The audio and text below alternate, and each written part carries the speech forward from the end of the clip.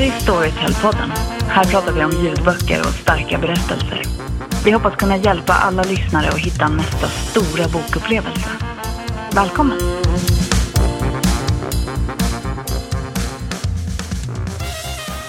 Hejsan och välkommen till Storytel-podden. Hallå, hallå. Ja, vi får väl börja med att fråga hur läget är som vanligt. Jo, det är bra. Det börjar bli kallt nu. Ja, verkligen. Stockholm. Advent var det igår också, första advent. Firar du det? Nej, det gjorde jag inte. Nej. Du då? Jag käkade lite pepparkaka. Inte mer så. Nej. Lyssna på ljudbok, såklart. Ja, det börjar bli dags för ett julavsnitt snart, men inte riktigt än. Nej, vi kör det nästa gång. Ja, då ska vi förbereda med julklappstips och jullyssningstips. Precis. Men vi ska tacka Påan också. Disa Östrand. Ja, exakt. Tack Disa. Hon är här och läser nu säsong 2 av den här Storytel Original-serien, Virus. Precis, och vi har ju pratat om henne tidigare när hon var aktuell med säsong 1. Så hyllade vi henne. Ja, precis. Hon är bra. Bra röst. Ja, jag var inne på hennes Wikipedia här igen och såg en liten koppling där till dagens ämne som vi ska avslöja här snart. Hon har ju varit med i den här Känn ingen sorg, Håkan Hellström-filmen. Och även så har hon varit med i 30 grader i februari, SVT-serien. Båda de har ju en koppling till vårt ämne här idag som är Havet. Ja, lite långsökt kanske. Men vad har vi tänkt med det temat då? Det var väl mer av en slump som jag lyssnade på 2 böcker relaterat till havet. Ja. Och då sa jag att nu har vi ett tema här så du får ta och lyssna på havsböcker du med. Ja, det var så det gick till. Men det är ett ganska väl beskrivet ämne märker man ju när man började leta efter böcker om havet. Och det är väl, vad beror det på? Det är en fascinerande naturkraft som... Ja, det är väl, ja men exakt, det är väl havet. Många älskar havet. Ja. Älskar du havet? Ja. Det var roligare om jag hade hatat det eller något. Men nej, jag tycker det är härligt med havet. Ja, jag med. Ja, hur som helst. Det var inte så intressant att prata om det här tydligen. Vi gillar det båda två. Och men som sagt, det finns mycket böcker om havet och inte minst på Storytel. Hittade där att vi har någon sån här tagg eller en lista i appen som handlar om böcker om havet. Och den var ganska välfylld ändå, men jag tror att det här avsnittet kan vi nog fylla på den ännu lite mer. Ja, men vi kör väl lite saxofon. Eller nej, vi kan köra lite havsljud eller något här istället. Ja. Kan du fixa lite måsar eller något, Fredrik? Så sätter vi igång och snackar om den. Typ som den första boken. Ja. Havstema.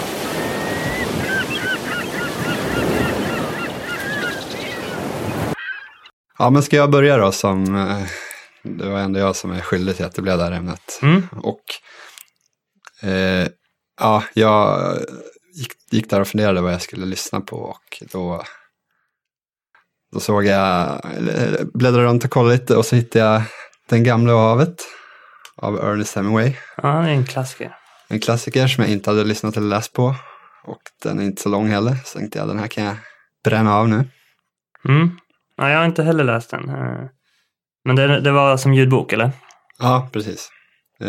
Och ja, det är en klassiker. Och Hemingway fick ju Nobelpriset mycket tack vare den här boken, som jag har förstått det. Och den handlar ju då om en gammal man, en fiskare som heter Santiago. Som ger sig ut på en fisketur. Jag tror det är utanför Kuba eller något sånt här. Och han får i den här boken så är det en svärdfisk på kroken. Men tydligen så ska det egentligen vara en spjutfisk. Det är någon gammal översättning där som det är en svärdfisk. Ja, det var ju en tabbe. Ja, har du koll på en spjutfisk? Det kanske inte, nej, det har jag inte. Nej, men det är väldigt lik svärdfisk. Ja, det kanske inte är det viktigaste i den här boken. Nej, precis. Det som är viktigt är att fisken är en spjutfisk. Det är en jättestor fisk, flera 100 kilo. Och boken handlar ju då om att han har den här på kroken och kämpar i ett par dygn med att få upp den så att säga. Ja. Och så är det då under tiden här så växer någon slags respekt för den här fisken som är fienden eller motståndaren. Och, Ja, men det kan man förstå om man kämpar så länge. Så det är det den handlar om egentligen. Okej, men den här kampen, det är någon metafor för precis, det är väl livet? Eller? Ja, något sånt. Jag läste här eller på mänskligheten i liksom. Wikipedia-sidan att det relaterar till saker i Bibeln genom hela boken. Den här kampen och så. Jag har inte läst Bibeln. Så det flög över dit. Ja. Hur då? Ja. Nej, men man känner ju att det är någonting djupare här som... Ja. Men det är fint bara det här själva reflekterandet över motståndaren och respekten som växer. Ja, spännande. Jag kanske också ska klämma den. Den är bara 3 timmar sedan nu. Var det en bra inläsare då? Ja, det var inget jag störde mig på och inget som jag hyllar så här heller. Det var bra. Ska vi lyssna lite? Ja. Han var en gammal man som fiskade ensam i en liten båt i Golfströmmen. Och han hade varit ute i 84 dagar nu utan att få någon fisk. De 40 första dagarna hade han haft en pojke med sig. Men efter 40 dagar utan någon fisk hade pojkens föräldrar sagt att den gamle nu definitivt och utan återvändo var Salau. Och det är den värsta form av otur som finns. Och pojken hade på deras tillsägelse gått över till en annan båt som fångade 3 rejäla fiskar första veckan. Det gjorde pojken ont att se den gamle komma in varenda dag med båten tom.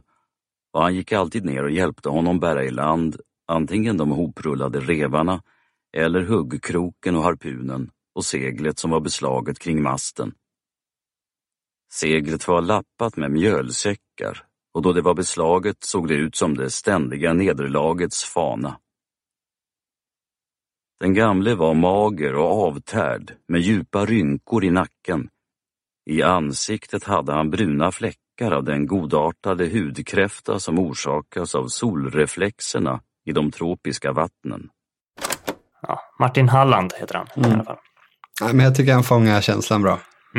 Blir du sugen på att ge ut och fiska nu? Ja, faktiskt. Även om det är ganska jobbig fisketur han har, den här Santiago. Flera dygn med att sitta och det krampar lite i armar och han gör illa sig en del och sådär. Ja, så, men visst. Ja, nej, men det är en klassiker. Jag blir sugen att läsa mer Hemingway också. Jag läste någon i gymnasiet, någon annan Hemingway-bok som var riktigt dålig. Men den här var bra och tror han kan ha skrivit ett par till bra böcker faktiskt. Ja, det känns som det. Ja. Jag vet inte hur många men vi har en del på Storytel också. Jag tror aldrig jag läst något. Det är pinsamt kanske. Ja, men du får börja med den här då. Ja, det ska jag göra. Men som sagt, det är en klassiker det här. Sen känns det faktiskt som att i år har varit ett riktigt havsår. När man ser till boksläpp. Okej. Eller i alla fall på Storytel har det inte kommit flera böcker om. Eller inte bara på Storytel. Jo, det har det. Ja, men den andra boken jag ska prata om, havsboken. Ja, det var den jag tänkte. Det vet jag ju. Men även den här Tårar i havet som vi pratade en del om i förra avsnittet. Som du har läst nu. Ja, exakt. Jag kan prata lite om den då. Ja. Det är alltså Ruta Sepetys. Ja, vi hade ju det här gick igenom, ja. Hon gick igenom själv hur det uttalas, men... Något sånt. Det är ett litauiskt namn eller något där. Ja, amerikaniserat litauiskt namn, uttalet där. Ja, som blev intervjuad här i Storytel-podden. Jag tror att det var 2 avsnitt sen. Ja, det stämmer nog. Och då berättade hon själv om sin bok, så jag ska inte göra det här för långt heller. Men jag kan berätta vad jag tycker hittills. Och så kan jag lite snabbt bara sammanfatta för er som inte har hört det här avsnittet. Det är alltså Tårar i havet. Salt in the Sea är originaltiteln. Som alltså utspelar sig under i slutet kan man väl säga av andra världskriget. När det är liksom massflykt ifrån det som då hette Ostpreussen. Det är Tyskland. Ja, det var väl ett Polen, tyskt territorium. Ja. Numera är det väl Polen/Ryssland. Ja, okej, det är så långt. Men där var det då krig. Ryssar, Sovjet härjade.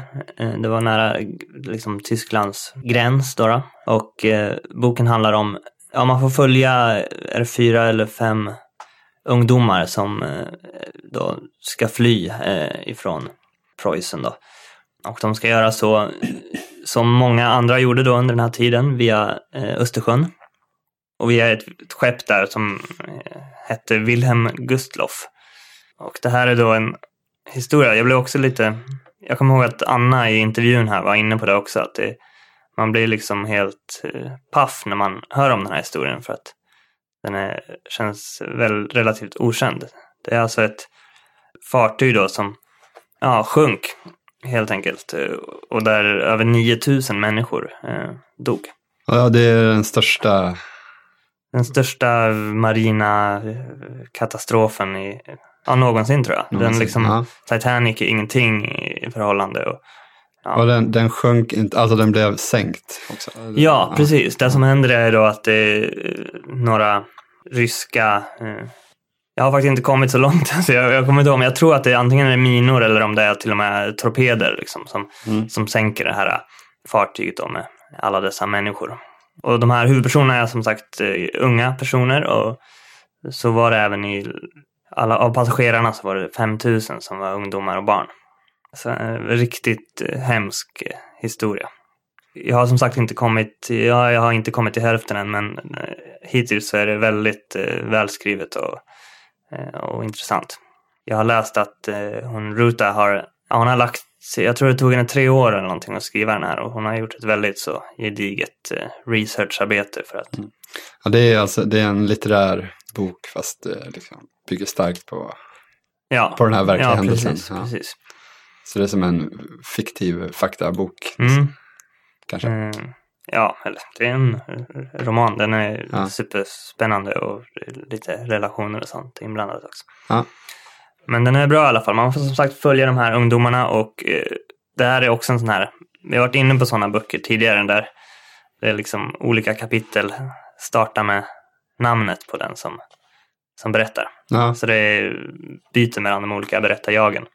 Så det är ett tips att det får man vara med på en gång när man börjar lyssna, så att man... Kvinnan på tåget-stilen. Precis. Men det är ändå samma inläsare till alla. En sån kandidat där det hade kunnat varit olika. Ja, just det. Och säkert funkat ganska bra.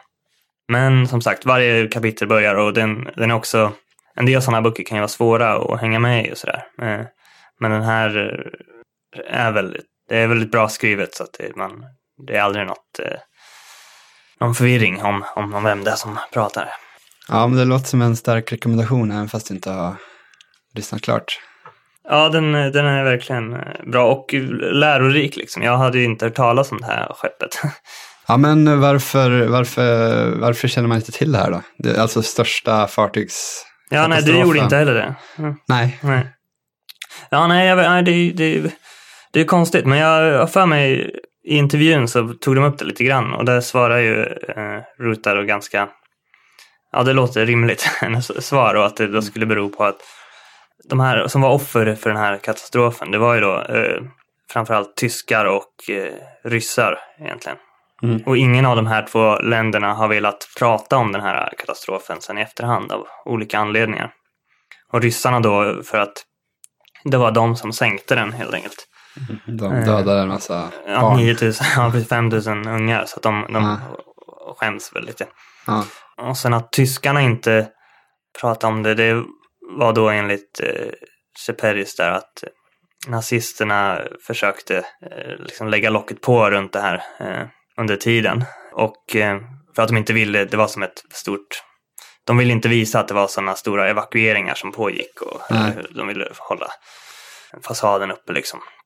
Men även sen efteråt så skulle då anledningen vara att tyskarna inte ville prata om det här för att de kände sig inte att de hade rätt att se sig själva som offer på något sätt efter det här kriget då, vilket ju låter rimligt. Ja, men det låter som en bra förklaring till det.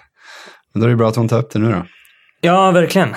Och Ja, precis. Havstemat framgick väl här. Tårar i havet och utspelar sig då till stor del på den här båten. Salt in the Sea på engelska. Ja. Fin titel. Mm. Lite dubbeltydig kanske. Mm.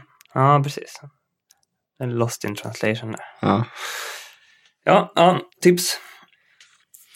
Snyggt. Ska vi fortsätta med havet eller vill du säga något annat?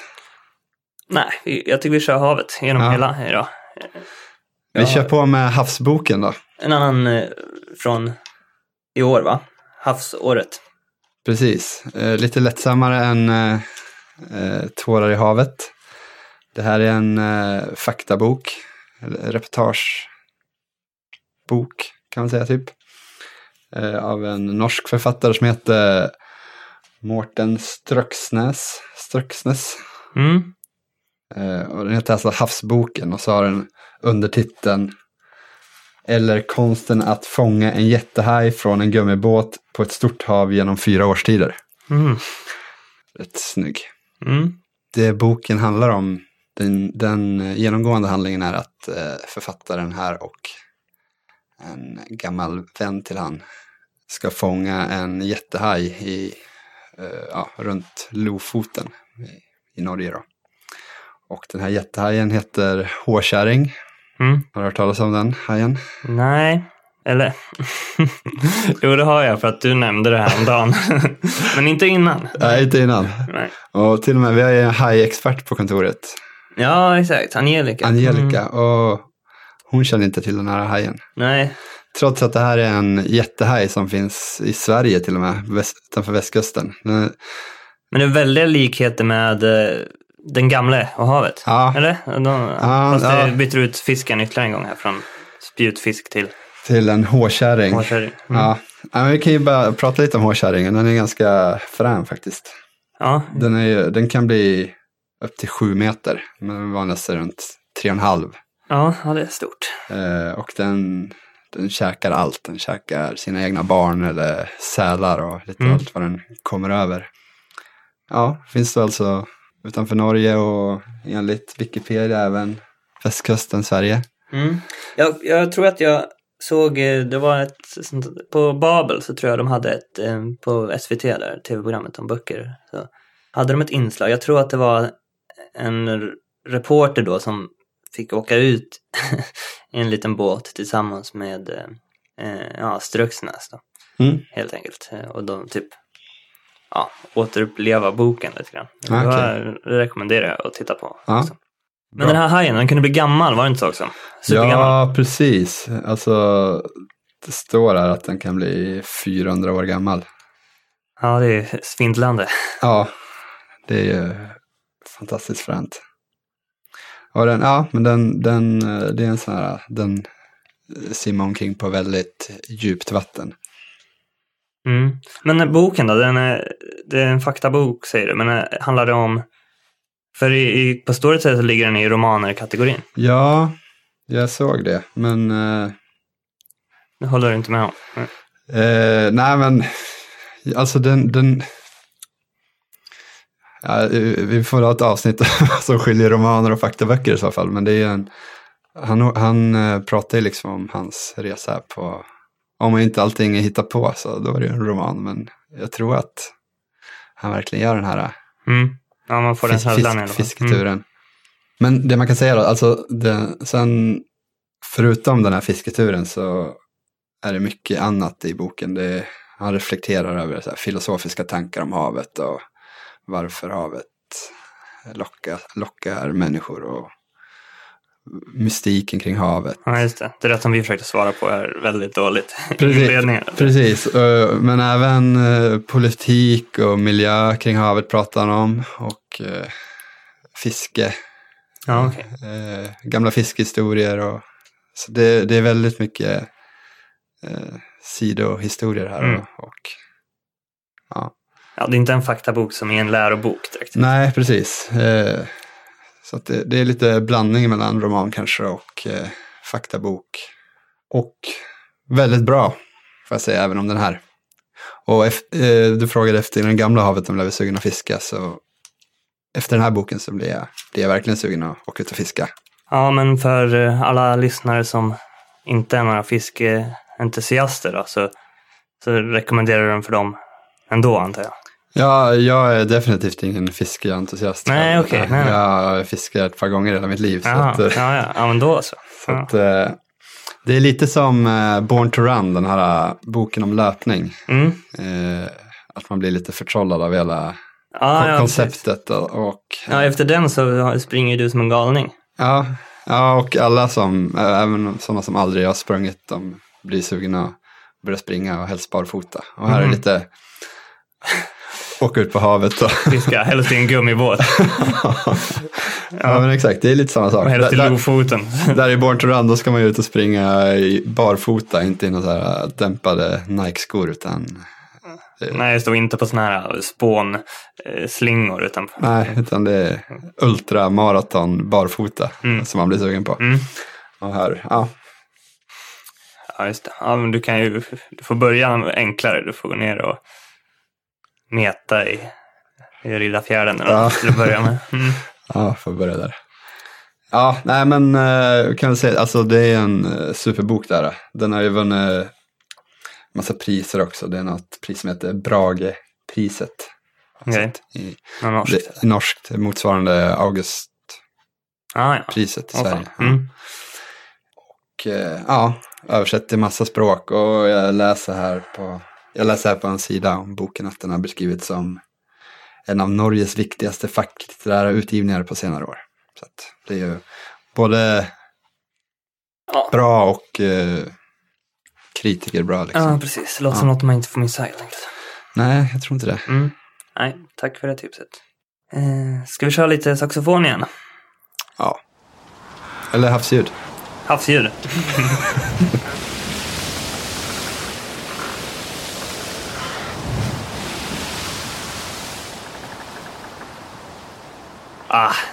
Härligt. Nu blir man sugen. Ja, det är frihet. Jag blev inspirerad nu här. Den här har vi tipsat om förut, men jag kan ta den också. Den passar ju förträffligt till det här havstemat. Det är den här fågelboksserien. Just det. Av Sten Wahlström och Bengt Emil Jonsson, som vi har nämnt tidigare. Vi kallade dem nog för de ultimata ljudböckerna och sådär. Det var ju konstiga ljudböcker avsnittet som vi nämnde om. Ja. Och det är alltså, hela serien är då, det handlar om, det är faktaböcker om fåglar. Ja. Men också, men nästan lite så här poetiskt ändå skrivet, blandat med rena fakta liksom. Och framförallt då ackompanjerat av fågellätena i bakgrunden genom hela boken. Ja. Vi kan väl lyssna på den som heter Fåglar vi hör vid kust och sjö lite grann, så får vi ännu mera. Bara titeln är poetisk. Ja. När allarna spelar dansar havet, ja, vågen sjunger sin sång, fågeln spelar sin visa, skogen och berget lyssnar, och sången stiger in i mannens bröst. Så heter det i en gammal gotländsk text om allarna, det vill säga alfågeln som vi kallar den här fågeln. Det finns andra gamla benämningar också på den här lilla dykanden. En av dem är körfågeln, och det är träffande. Eftersom den här sången ljuder ute till havs och kommer från stora flockar av fåglar som övervintrar ute i Östersjön när vattnet är isfritt. Det vetenskapliga namnet på alfågeln, det sattes av Linné, Clangula hyemalis, och det kan tolkas som att det betyder vintriga fågelrop. Häckningen, den är förlagd till nordliga breddgrader. Uppe vid Ishavskusten finns de flesta, och ett par tusen par häckar längst upp i norra Sverige.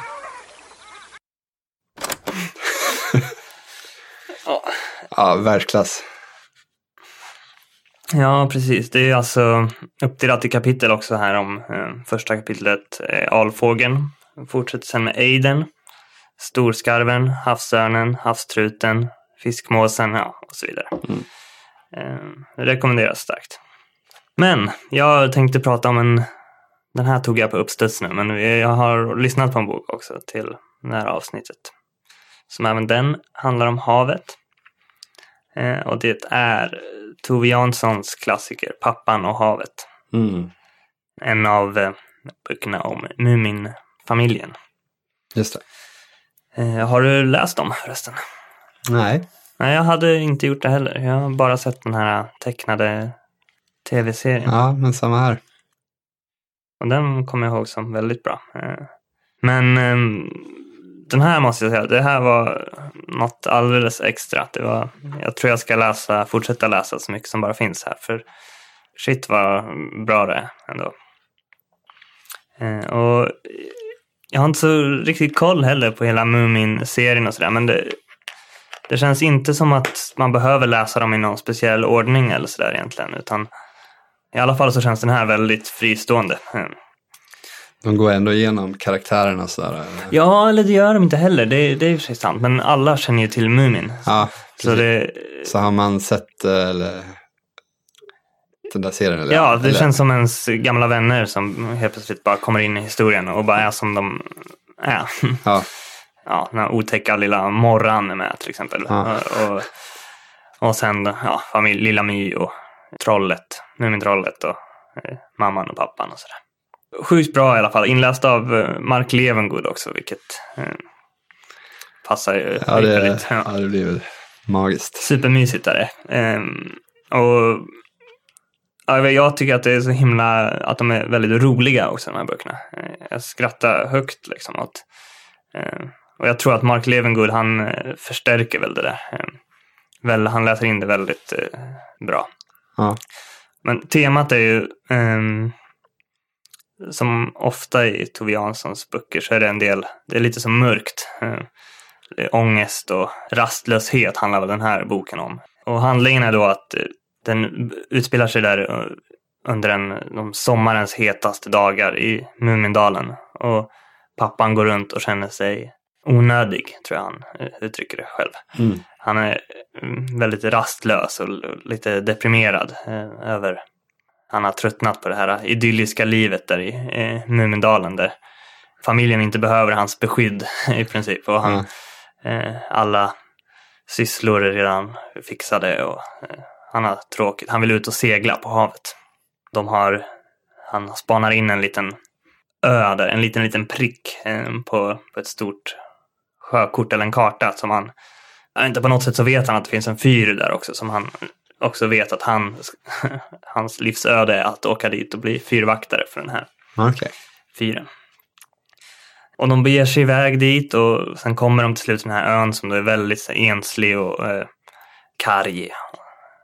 Och Muminpappan blir nöjd här för att det är lite svårare att leva helt enkelt. Så han behövs, så att säga. Men sen resten av familjen blir liksom deprimerade istället. Alla utom Lilla My egentligen, hon är bara liksom arg hela tiden. Oavsett miljö så. Och Mumintrollet är rädd och mamman är ängslig och så. Ja, det är ganska alla mår lite så ganska dåligt liksom. Men det är också väldigt kul hela tiden. Mörk, svart humor, den är som bäst. Jag behöver inte säga mer. Jag rekommenderar den väl verkligen till alla. Alltså, även om man har läst den innan, så den här inläsningen gör att det är stor underhållning i nästan 6 timmar. Ja, den är så pass lång. Och det här är en bok som vi inte kan bara prata om utan att lyssna, så vi gör väl det. Ja. Men han kan inte ha glömt alltihop, upprepade pappan. Han kände ju fyrvaktaren. De bodde på samma ö. De måste ha varit vänner. Han minns inte ett skvatt, sa Mumintrollet. Lilla My drog in luft genom näsan och blåste ut den mellan tänderna. Den där fiskaren är en bortkomling med sjögräs i huvudet, sa hon. Det såg jag med detsamma. Och om 2 bortkomlingar bor på samma ö så vet de allt om varann, eller också vill de inte veta av varandra. Antagligen både det ena och det andra. Jag menar det andra tack vare det ena. Tror ni mig bara för jag är förskräckligt klok? Bara det inte blir regn, mumlade mamman. De stod omkring Mumintrollet och tittade på honom. Det var ganska kallt nu när solen var borta. Ja, men det låter ju fantastiskt med Mark Levengood där på finlandssvenskan. Nästan meditativt. Ja, precis. Han är en skön kille. Det var kul för medan jag höll på att lyssna på den här så... Ja, det hade varit ännu bättre om jag hade det i lurarna precis då. Det hade jag inte riktigt. Men jag hade lyssnat på boken och så skulle jag ner i affären och handla någonting. Och så stod han där plötsligt. Konstigt att du inte hade ljudbok i öronen när du går på affären. Ja, jag glömde väl dem eller något. Ja. Ica Matmäster på Folkungagatan om någon annan vill springa in i Mark Levengood. När man stod där, han hade rosa kostym på sig också. Det var ju... Ja. Det var som en uppenbarelse. Ja, det känns som konstigt om man inte hade haft det. Ja, typ. Ja, det var bara det jag ville säga om det. Ja. Jag skulle ha tackat honom kanske för den fina inläsningen. Det ska jag göra nästa gång. Mm. Ja, ett tips i alla fall. Ja, men jag kommer nog vilja ta tag i den här boken också. Så att får se om det fortsätter bli hav här i december. Ja, och om ni nu inte har fastnat för någon av de här havsböckerna hittills så kan ni bara gå till vilken av dem som helst i appen. Och sen om ni scrollar ner där så borde det finnas en sån här länk där det står havet. Trycker ni på den så kommer ni till ännu flera böcker om havet. Ja, det finns ju faktiskt hur mycket som helst. Vi har ju nämnt tidigare till exempel En världsomsegling under havet som jag också rekommenderar väldigt starkt. Ja. Och det finns såna här Skattkammarön och sådana ligger där. Berättelsen om Pi.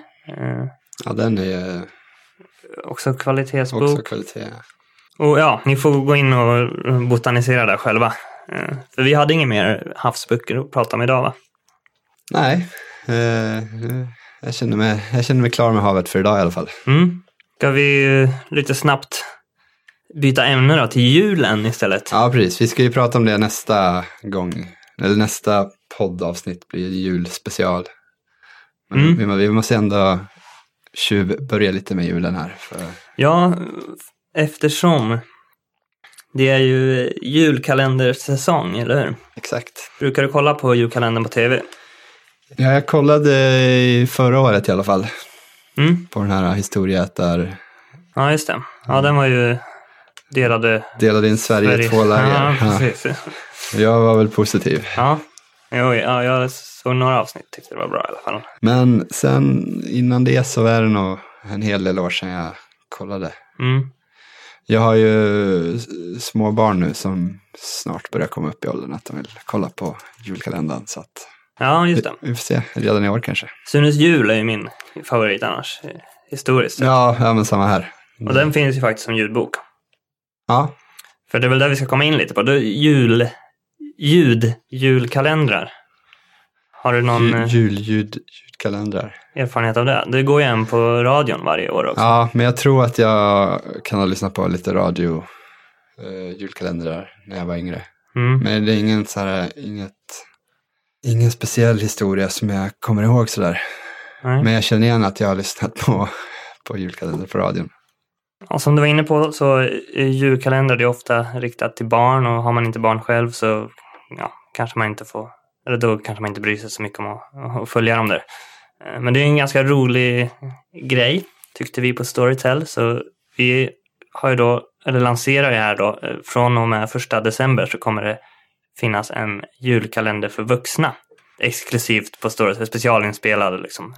Det är en sån här Storytel Original-serie. Även om den är lite annorlunda då. Ja, precis. Den heter Westins bageri och café. Det är då såklart 24 delar. De skulle vara cirka 20 minuter. 20-25 minuter. Och författaren heter Solja Krapokallio. Just det. Ja, det är en klassisk julkalenderformat helt enkelt. Det utspelar sig väl också då i december fram mot ja, precis. Det skulle följa dagarna ungefär som jag förstod det. Alltså, ja. Inläst av Anna Maria Kjell, får man också säga. Det är kvalitet. Kvalitet, stort. Ja, och den här utspelar sig då i Stornäs. om jag inte minns fel nu. Som är någon liten ort. Jag vet inte om det var i närheten av Umeå, för den utspelar sig lite i Umeå också. Det låter som att det skulle kunna vara det i alla fall. Huvudpersonen heter då Sigfrid Westin, som har sin familj där i den här lilla orten Stornäs. Men själv har de flyttat in till stan, till Umeå, där hon vill leva sitt storstads singelliv egentligen. Hon håller på och tindrar och allt vad man gör. Men så händer en sak då. Det är att Sigfrids bror råkar ut för en motorcykelolycka. Och den här brodern då, Kalle heter han, råkar äga ett bageri hemma i Stornäs. Som då Sigfrid blir typ tvungen att åka hem och ta hand om medans brodern ligger på sjukhus. Broderns fru är också höggravid. Så hon kan inte ta hand om det själv, typ. Väl vid det här bageriet sen så uppdagas då att det har varit extremt dåligt skött av brodern. Och det håller i princip på att gå i konkurs och det är kaos. Och de anställda får ingen lön. Och, de har inte råd med mjöl och sånt där, vilket är bra att ha i ett bageri. Så hon tar det till sitt uppdrag där, kan man väl säga, att liksom vända skutan. Samtidigt så är det då lite så här friktion där mellan Sigfrid och den här svägerskan. Brodern och hans fru då, svägerskan, bor i Sigfrids gamla föräldrahem. Och nu ska Sigfrid bo där med svägerskan. Och de är väl inte helt kompisar, vad jag har förstått. Och vad ska man säga, det är alltså en humor och en hel del julmys. Ja, men som jag förstod det ska det vara en norrländsk Bridget Jones. Ja, exakt. Det var en bra elevator pitch. Ja, och det var lite pinsamheter, roligt, kärlek. Ja, så här missförståndshumor. Missförståndshumor, ja, det kan ja, men precis. Ja, den verkar, och sen så vi ska inte säga, vi vet ju hur det slutar till och med, det var ju dumt. Men det behöver vi inte säga till alla andra. Nej. Nej, men den verkar vara och det är även romans inblandat. Relationen, huvudpersonen dejtar ju där och letar efter kärleken samtidigt som allt det här. Ja, men jag tror riktigt sån feel good grej liksom. Ja. Och hur ska man göra nu då för att följa den här? TV-kalendern är ju där varje morgon. Men här har vi ju i appen. I appen, ja, det kommer att släppas ett nytt avsnitt varje morgon. Precis, och redan nu så kan man ju faktiskt, det finns ju massa olika sätt hur man ska ta till sig det här på bästa sättet. Redan nu så finns ju alla avsnitt tillgängliga i appen. Så om man vill då, om man sparar ner allting till sin bokhylla, så får man en liten sån här notis sen när det har kommit ett nytt avsnitt. Ja, eller så är det bara att gå in och spela under dagen liksom. Ja. Precis. Och ett annat sätt, vi är ju proffs på den här appen. Det är vi som är ansvariga för den. Så ett annat sätt är ju att helt enkelt bara hitta första avsnittet som heter Westins bageri och café S1E1. Och när man har spelat klart det då, på slutet så kommer det upp en liten ruta som föreslår nästa del. Då hittar man den så. Så det tycker vi väl att alla ska göra. Ja, jag kommer att men det blir kul. Det har inte riktigt funnits någon sån innan på Storytel i alla fall. Så det blir kul att testa och lyssna på något varje dag, så kan vi liksom diskutera dagens avsnitt här i fikarummet och sånt. Ja. Och det kan ju lyssnarna också göra. En gång till då. Westins bageri och café. Med och-tecken. Precis. Westin med W. Ja, omöjligt att inte hitta den. Ja, kul. Sen fanns det inte en julkalender till också. Ska vi ta lite kort om den? Ja. Och det här är ju då inte något som är specialproducerat för Storytel. Men likväl så är det en julkalender som väl också kommer släppas på samma sätt nu. Ett avsnitt om dagen. Det borde väl vara så. Jag vet faktiskt inte, men jag tror men det har jag bestämt för mig. Ja.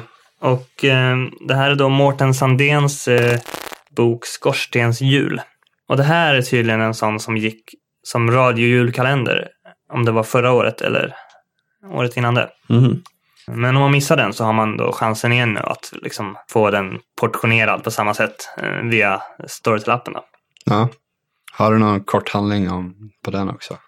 Ja, jag tror att det handlar om ett gäng ungar som rymmer från något barnhem på något sätt. Okej. Och hamnar i, ja, jag tror att det är Stockholm nu. Men det kanske inte spelar någon större roll. Nej. En bok med Charles Dickens-känsla som kommer älskas av både stora och små. Det låter bra. Och inläst, nu kommer det bästa, av Julia Duvenius. Ja. Så den får ni inte heller missa. Ja, då har vi pratat jul idag också.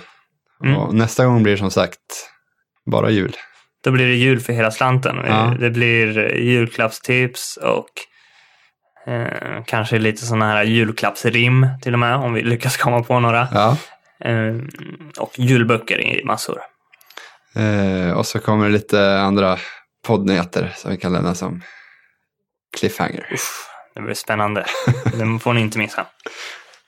Ska vi avsluta med en kort sammanfattning av havsböckerna också? Ja, jag började med att tipsa om Den gamle och havet. Hemingway. Den påminner jag om, kan man väl säga. Ruta Shepherdis, Tårar i havet. Starkt rekommenderar jag havsboken. Just det, av Ströksnäs. Heter han så? Ja. Struxnäs heter han. Ja. Norrman. Och sen Pappan och havet av Tove Jansson. Med Mark Levengood får ni inte heller missa. Nej, den ska jag försöka hinna med. Och så har vi en stående rekommendation på hela fågelserien av Sten Wahlström och Bengt Emil Jonsson. Och den vi tjuvlyssnade lite på var det Fåglar vi hör vid kust och sjö. Det finns fågelläten från andra platser också. Om man tröttnar på havet. Ja, men då så. Ska vi... Vi lämnar det så. Då får ni se till att lyssna på julkalendern. Så kanske vi pratar lite om den också nästa gång. Ja, vi får väl göra det. Annars så får ni ha bra 2 veckor tills vi hörs igen. Exakt. Ja. Ha det gött. Hej hej. Hej hej.